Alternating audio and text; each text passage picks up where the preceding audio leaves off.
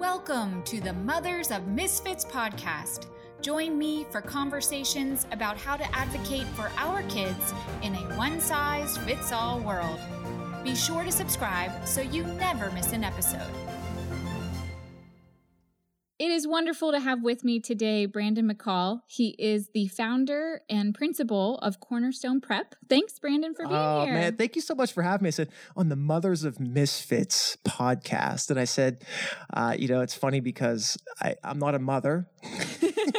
I don't even have my own children, but I said, you should be talking to my mom because she has a whole quiver full of misfits. It's like every one of my siblings, we totally have never fit a mold. We are some crazy people. I think growing up and everything. She will definitely be on the podcast if I have anything to do with it. And I'm sure she must be an amazing woman for what you've described. She's the best. She's been very patient. Patience has been one of her virtues for her life. She has to be incredibly patient and very nurturing. And it sounds like that she gave each of you the freedom to be yourselves. She always, one special thing about her is she always supported us as people.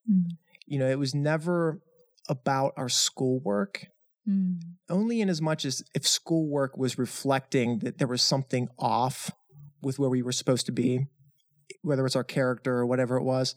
But she was really, really always very prayerful and supportive. Even she's had kids come home multiple times saying, we have these crazy ideas about things we want to do. And my dad would often say, that's crazy. You kids, that's not what you do. You got to do this. He would get into the planning mode. And mom would just she would nod.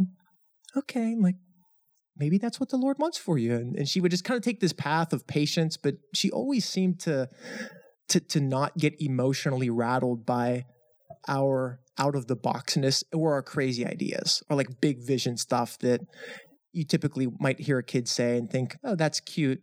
But she really nurtured that. It was a really special thing to have a woman like that growing up that never made us feel like what we thought was possible was impossible. And I think that's a big reason why when we started Cornerstone Prep together, we had 7 kids our first year. Now here we are 12 years later. And it from somebody, myself, I was never that good at school. And I talk to my students all the time and there's so much pressure I can see in their faces on a day-to-day. And I tell them, guys, I wasn't good at school. I was smart. I was a wild underachiever when it came to academics. And there are certain pain points in my life that certainly created, but it was because I had a great mom who, even with my academic shortcomings, never, ever discouraged me that great things were possible. And then we started a school together, and you look at kids, it's really special. One of the greatest things that I love about working with kids is seeing their faces change after you tell them, like, I struggled in the thing that you're struggling with. And they just kind of like give you this look like question mark. I know. And you struggled? I thought you were like won the game. The superstar student, right? I'm telling you, that's the assumption. But like, let's be honest though, a lot of times that's a correct assumption. Usually we're in this system of school that's rewarding people with grades. And we're awarding medals at the end of this competition.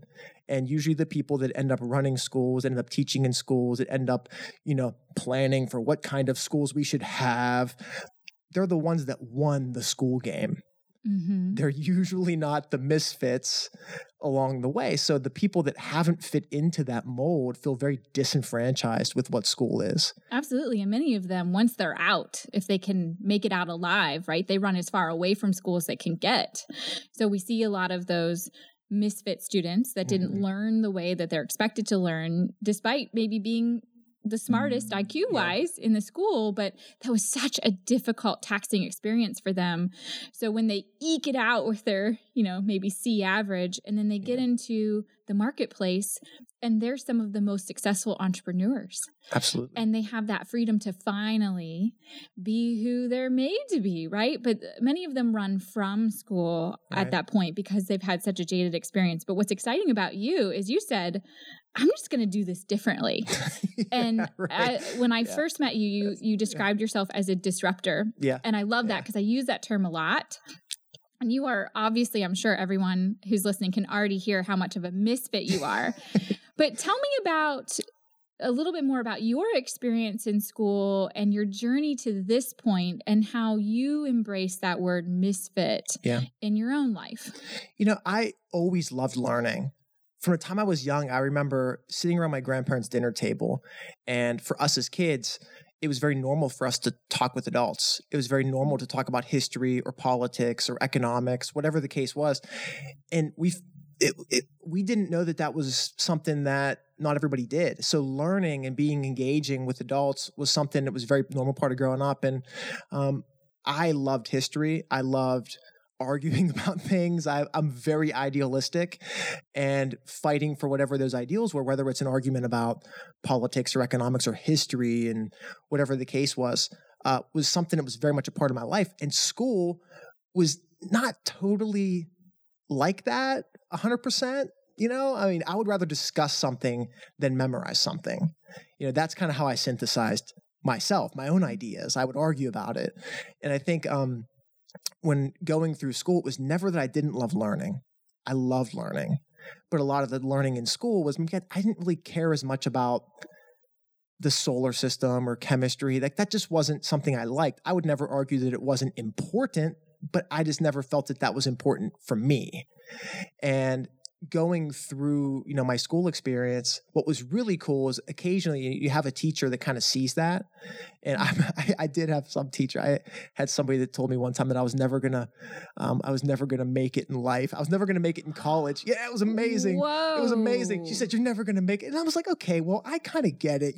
What you're seeing, you're not wrong. I was kind of a knucklehead and not a great student, but really, kind of feeling like I love learning, and I love learning in ways outside of school. I watched documentaries, I read books, I, met with people and was always very curious about what they thought about the world. And, but that never translated for me to excellent grades. And then when I went off to college, I got wrecked. My freshman year of college. Wow, was it hard? And I expected it to be hard, but it really caused some introspection in me of saying, is this really for me? I loved it though. I loved learning. I loved everything about it, but my grades didn't reflect what I loved about it. And it was very much at that point in my life, you're an 18-year-old kid. Looking back now, what do you know when you're 18, But at that time in my life, I felt like I was at a crossroads where I was like, am I stupid? Should I not be liking this? I love it. I love my friends here. I love my professors. I love the topics and everything going on, but I'm not doing well. And is that something that is telling me that I should be doing something else or whatever? So that was very discouraging. But at the same time, again, through it, I had a great professor, a professor of education, Roger Mackey. Loved this man with my whole heart. We've maintained contact to this day. I was considering hanging it up. Maybe this isn't for me. Maybe I should go figure something else out. And he asked me, "Are you called to be a teacher?" In his office. I'm in the guy's office. He says, "Are you called to be a teacher?" And I said, "Yeah." He says, "You love it?" I said, "I love it. I love teaching. I love learning." He says, "So what God's showing you in the light, don't doubt in the dark." And that was huge for me because it was a guy who was a PhD, had, is such a smart guy, but in a moment of what I would say, genuine, not just compassion, but he saw what really mattered and affirmed that in me. And that was so huge for me. And we talked about my mom, somebody who always the passion, the direction, the vision, and I wasn't lazy. I was a hard worker. Seeing that all of those things were what mattered more than the data and feedback that I was getting about grades. And that was huge for my life. And I would have never thought to start a school by God's grace, Cornerstone Prep. I would have never sought that out if I hadn't been given that encouragement from a guy like Dr. Mackey, and then my mom, who had started a school. So I thought, hey, wow, I'm going to do that too. So calling her and saying, what I would just say is calling the expert in the field and saying, hey, you took she was a nurse. Oh, wow. She was a nurse, and she was by training, and she was an entrepreneur. She had her own TV show back in the 80s, and she was really kind of out of the box. Yeah, she's a wild person. So a misfit mom of misfit kids. Totally. And that seems to be in many ways how she related to all of you. That's a good way to put it. And she, I mean, even partnered with you in creating Cornerstone Prep, which is not just that she was supportive of you being a misfit and having to sort of create your own path. She was right there with you. And I love that. I love that. And you've bonded over that. And as I hear you talking about your story, it reminds me of very sobering research that's been done by Colby Corp out in Arizona, that only 20% of kids are wired to do well in school. And what's interesting about that 20%, and I'm not talking about intelligence, I'm just talking about how those students operate and learn. And it's more the memorization, the data, the schedules. And we're talking about the bells ringing in school and having that structure, and that, there's all these, in 20 minutes we do this, in 20 minutes we do that, and we're doing one thing at a time, right? And this depth of detail. So those 20% of students are wired like the teachers who also operate that way. So there's, not to take away from their hard work and their efforts, but there's this advantage, or what I would call tailwinds, for those students. But if you are among the 80% of students who are not wired that way, that are really experiencing every single day the stress of, by a little or a lot, being outside the expectation. So like for you, it wasn't learning itself was exciting.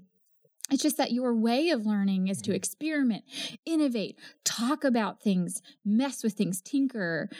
It's not the typical classroom setting. And what I see that's so devastating is, we'll have those really young kids, in elementary school, and they have that zeal for learning, because I feel like that's built into a lot of us, right? There's that curiosity. And then what happens is they get punished for, you can't sit still, you keep talking in class, you're disturbing your friends, you're not raising your hand, you're a fidget, you're touching your friends and you're distracting others. And then they lose that zeal. And they say, well, heck, if I'm getting in trouble, either way, when I'm striving, I get in trouble. So why would I do this, right? Why would I put in the effort? And they stop caring. And right around the 2nd and 3rd grade mark, and then I see another distinction about 7th and 8th grade, is where a lot of those misfit students just stop. And in many ways, I don't blame them. But I really blame the system for creating that result. And I love that you are an advocate for those kids, and that you can do that here at Cornerstone Prep. You can help them to see, hey, we can learn in different ways. There's no one right way of learning. I'd really like you to talk about, on that note, your authentic education platform. What does that mean, and how do you live it out? We're actually sitting in Cornerstone Prep to record this podcast. And as we got here, we passed by this awesome looking garden and we had a tour of the shop class and your robotics, and clearly you're not just sitting and doing book learning here. So please explain that authentic education approach and how it's capturing all students, not just the minority of students. It's so cool. Like, and one of the things that we would say, we're trying to be better every day. We're trying to constantly examine, why do we do the things that we do in school? Like, what is our ultimate goal for this? And then how can we build those experiences into school to actually help us get where we're trying to go? Not just getting so focused in on the, let's be good at this particular thing, but why do we care about this? And, so for example, our authentic education, which is huge for us, we build days into the school year where we want kids to be outside of school doing something meaningful, meeting somebody and sharing something valuable. And for example, the gardening, that was something we said, hey, teachers, is there something valuable that you would like to teach kids? And we give the kids, there's probably a dozen different options they have to engage in something authentic. And we don't care what it is. We just want you to do something that you care about, because we think we're not teaching science. We're not teaching even gardening. You're teaching a kid. And everybody has, like you said, that 20% are going to play the game really well. you give them homework, they're going to do it to a T. They're going to have anxiety about not doing homework. Exactly right. They turn their homework in early. Yeah, like they're stressed out. They're emailing you the night before. Can I get clarification on this and this and this and this? But like 80%. Which we love those kids too. They're amazing. Obviously this system is playing to their strengths. Totally. Yeah. And realizing, I think first and foremost, just what you said, like the system is playing to their strengths doesn't mean that there are strengths that aren't elsewhere. And for some kids, I mean, it's amazing to watch, for example, like in a shop class, there might be a kid who, when it comes to a math class, maybe he doesn't do well. And now we always want to ask the question, why are they not doing well? Right. Especially with younger children, like, is there something going on at home? Is there something that they're dealing with? Maybe like, are they getting teased or something? Whatever the case is, we want to go deep diving into understanding this individual person first. And that's what I love about what you guys do with trying to understand. Absolutely. Is this actually a learning difference? Is this like you have a different MO, or is it you had a rough week because there's something bad going on, that you're sad about? Like, that's okay too. And I think that we have to have enough empathy to realize, like, kids are different. That's not even, is it just okay? That's good. Do we really want a bunch of test takers? Right. Yeah. And I appreciate what you're saying about not jumping to conclusions. I see very well-meaning people that are very quick to ascribe a label, and it typically has disorder in the name. With young, impressionable kids, and when something's not working out, we call it disordered. And they internalize that. Big that time. really becomes part of who they are. And rather than recognizing, hey, there could be multiple factors here. And it could just be that, it's not something's wrong with you. There's something wrong with your environment. Let's start with changing the environment first. But really protecting and acknowledging that child is so capable and so talented, and nobody's perfect. But obviously for you in your personal journey, what stuck out to you are the people that told you had something to offer. Big time. And we need to be telling our kids, particularly our misfits, yes, that they have something to offer. Yes. And it's not about feeling lesser or broken or disordered. It's just about changing that environment. Yes. So we had we were fired up conversation about, I think that's just going to be true of all of our conversations, that we're passionate people and excited about this topic. Can you talk about how the need of the educational system has evolved, but yet the system itself has really not? Sure. I mean, and even the word you used there, the educational system, I would say, let's talk and let's call it what it is, the school system. Yeah, you're right. You're right. But see, what we have, and I do the same thing, by the way. I think the fundamental question with anything, and I think this is whether it's Cornerstone Prep or there are many, many, many different kinds of schools out there. Many of them are great, and I think the first question is, well, what is school for? Why are we designing what we're designing? I mean, even at home with your family, with your children, why are we doing the things that we're doing?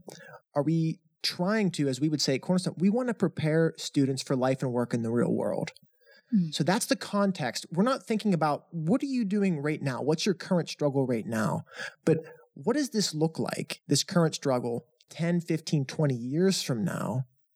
Okay, and how can we deal with this present issue with the end in mind of you're going to be an adult someday with a family? It's tough when you're that second grader that's having a challenge. I mean, I meet with third grade boys sometimes before school. We have devotions and physical. We'll run around the gym and stuff. Man time. Yeah, and we try to invite the young. But the question is, how are you being prepared in this system for life and work in the real world? And the real world today looks wildly different than it did when school was developed, the schooling system was developed to meet the needs of the Industrial Revolution. And you can look and you can do deep dives into conspiracy theories and all that kind of stuff. But I just think on a very practical level, it's a great place to start. What is school for? And the schooling system, grades, separating kids by age. Why do we do that?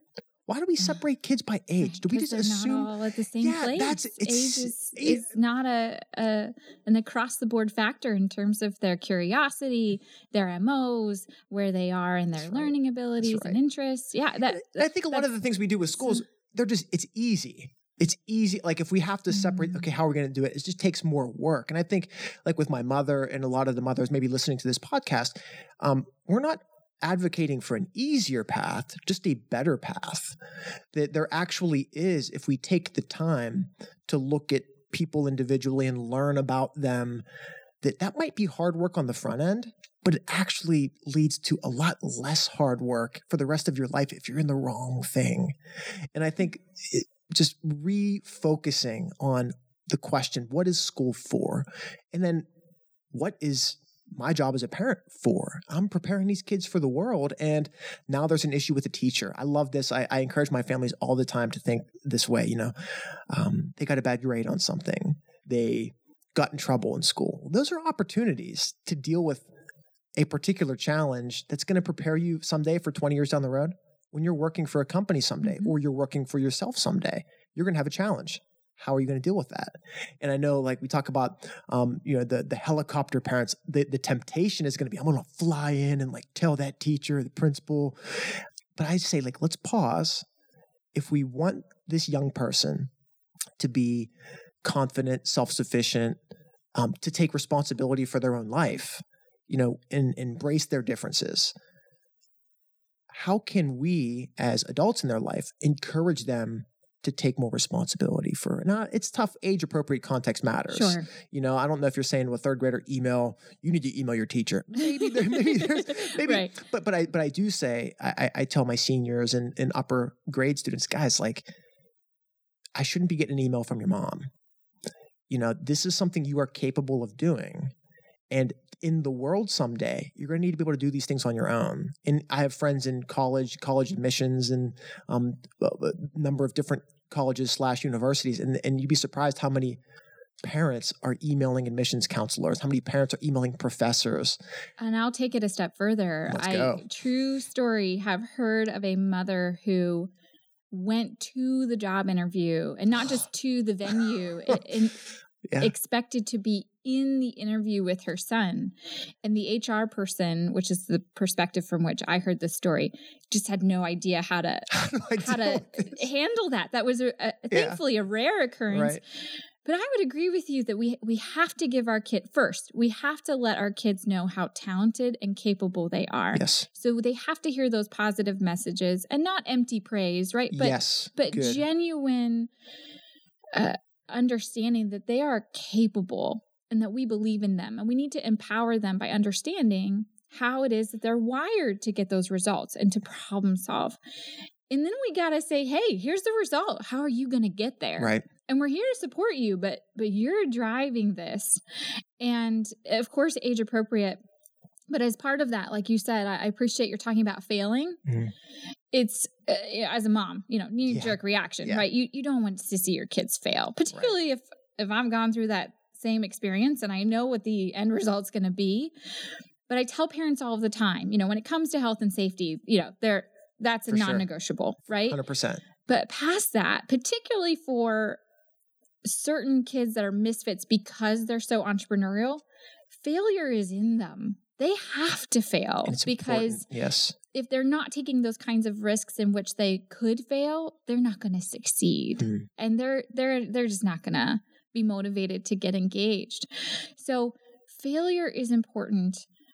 Communicating, taking responsibility. I love all of what you're talking about, but knowing and letting them know that we're there to support them. Yes. And that we believe in them.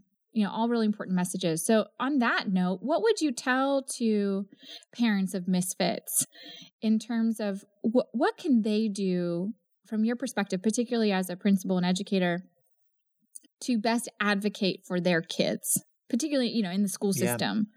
Yeah. I think a great thing, you said there, failure. And I think first, just really knowing what is success And, what values are we trying to uphold? I went skiing one time with my younger brother, who is a total misfit, but is wildly, wildly successful in the world today. He's done some of the hardest, most difficult Army training that the world knows, and he's been able to accomplish a lot. We were skiing one time, and we got up to it was the end of the day, and we're getting ready to get on one of our final runs, and we're getting off the lift. And I said, "Yeah, bro, man, this is an awesome day."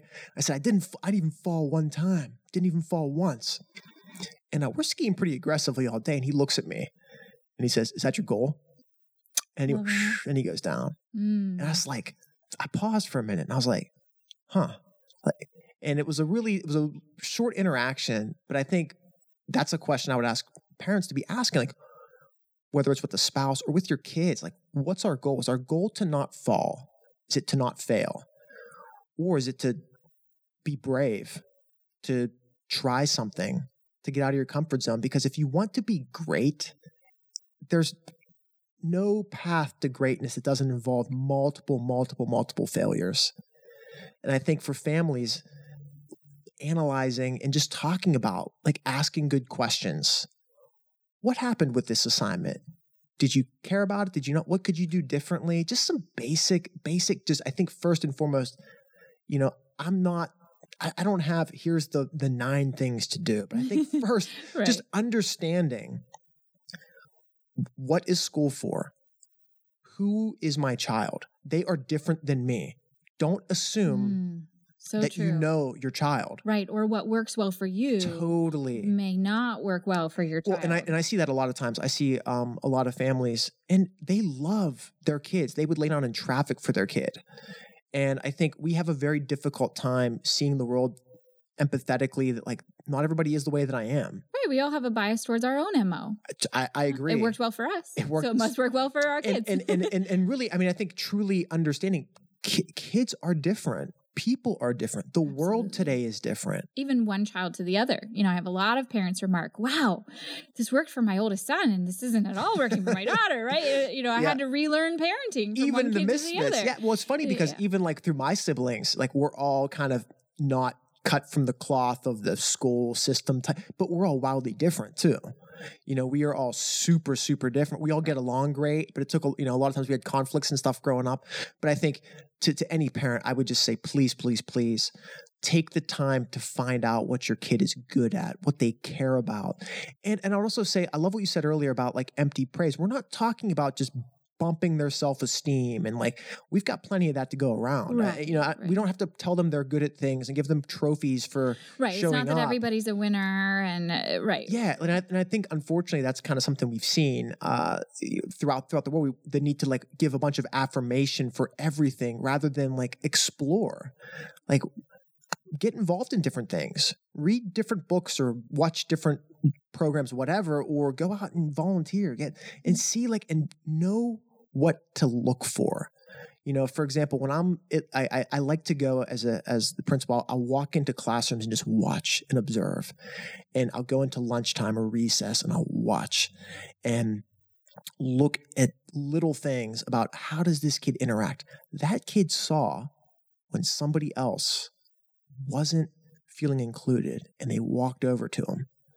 Like, we have to know what to look for. Like, maybe that's a person, like, that's a strength that we should never train out of a kid. No. No, yeah. Even the knucklehead boys, right? They get, the knuckle, for all you moms of, like, kids, you're like, I can't, wait till middle school. Middle school, like, the boys, they can't stop touching each other. Oh no, that's what I'm in for. It's crazy. Yeah. The girls, like, it's just drama. Like, it's just like an estrogen Molotov cocktail just every day, just explosions of drama. And I was like, it's okay. Take a deep breath. You're going to be okay. I promise. It's going to be okay. But, like, learning that boy that is just off the rails a lot of the times, he goes for that loose ball at recess aggressively. Like, he's brave. The issue with him isn't we want him to not be aggressive. We want him to increase his wisdom. We want him to think for a half a second. So rather than saying, stop doing that, I think that's where we tend to go in and, like, get very behavioral.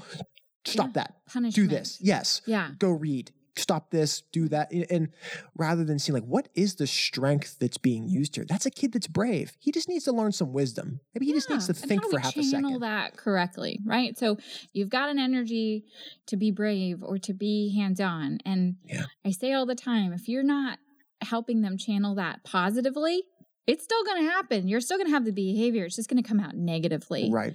And to piggyback on what you're talking about, I think you would never go wrong in praising a child for striving. 100%. So no matter what they're doing, if you see them putting in effort, yes, that's something that's praiseworthy. 100%. Because they're trying, right? So it's not even whether or not it's successful or if it flops, but they're trying. Is your goal not to fall? Right. Is your goal not to fail? Right. And I don't know if our listeners are familiar with the concept of fail forward, but I love that, right? Yeah. It's not whether or not you're going to fail, because you sure will, but are we failing forward? Are we learning from that? And are we examples of that to our own kids, right? Are we giving ourselves grace for when we fail? Are we talking to them about, hey, I really messed this one up, but here's what I learned from it. Right. And here's how I'm a better person for it. Right. I think in separating in there too, one thing I encourage all of our staff and our kids is realizing the difference between being wrong and being rebellious. Making a mistake, we never want to punish ever, ever, ever making a mistake or being wrong. It's a different thing to say, don't go into the street. Do you understand, mommy? Do you understand, daddy? And then they do it. Like, that's a different thing than they dropped the milk on the way to the dinner table. But I look at in schools too, and you look at kids, and I love going down to elementary because there's this vibrance, there's this energy. If you ask a question in class, every hand's going to go up. Mm-hmm. They want to engage. They want to be a part of it. And throughout the course of time, what unfortunately happens is, because we're in a reward-based, you are rewarded for getting the right answer, and you are punished, quote unquote, for getting the wrong answer, that there's a fear a lot of times of, even from your peers, from your teachers, that being wrong, I don't want to look stupid. I felt that way. I loved engaging. I loved talking. I loved learning, but I became afraid to even share because am I going to get looked at a certain way? And that's why I love what you said about just, encouraging your kids to fail forward, encouraging, be wrong. A lot of times I'll ask kids, I'll say, give me some wrong answers. Mm-hmm. Right. Please. Tell me what's, tell me. Yeah. No one's evaluating you. And I love it too. I agree. And I love what you said too, being examples of that, I think, is huge too. And that's why I like to share. I think in the social media world that we live in today, one of the biggest problems is people are sharing their highlight reels. And I think we compare ourselves to other people's highlight reels. I think we need to share our failures more. We need to be more proud of look, I was bad at this. This is what I could have done better, but this is also, I'm okay with being bad at that. That doesn't have anything to do with my life. If you're not good in chemistry, that's okay. I wasn't good in chemistry. And I turned out okay. I think it's okay to be wrong, but celebrate some of our failures and shortcomings to show people. And you should see the look on kids' faces when like what I said earlier, when I talked to some young kids. Yeah, I didn't do great in school. Last week, in fact, I talked to a couple kids that were struggling, elementary, struggling in math. And I told them, I said, you guys know, I had to get math tutoring 9th through 12th grade after school. And the look on the kids' faces, they just, because you're a human being to them at that point. It was, and your willingness to be vulnerable helps them to see that it is okay, and that we can learn from those experiences. And I will take from my son, who just the other day told me, he gave me a toy, and I am the worst. One thing I'm not all that great with is mechanical things. That's not in my natural strength. So he gave me a toy that has to be put together, probably knowing that this is going to be a struggle for me. So he said, Mama, it's okay if you fail, because that means you're learning and you're growing. Attaboy. And I thought, oh, Mason, I love that you encouraged me. And I love that he already knows at 6 years of age that it's okay to fail, because that means you're growing and you're learning. So if the listeners want to learn more about Cornerstone Prep, Prep? Yeah. Where can they go? Man, I would love you guys to check us out on Facebook, Cornerstone Prep on Facebook. We put a lot of stuff out there, just sharing with some values, who we are, what we do, why we do it. Also, check us out online, our website, cornerstoneprep.net. We'd love you to become a part of our tribe. We know Cornerstone is not for everybody, but we just love sharing why we do what we do. And we're just learning. We don't have all the answers, but we just know some of the things you're talking about, they matter. So we want to keep that conversation going and never stop.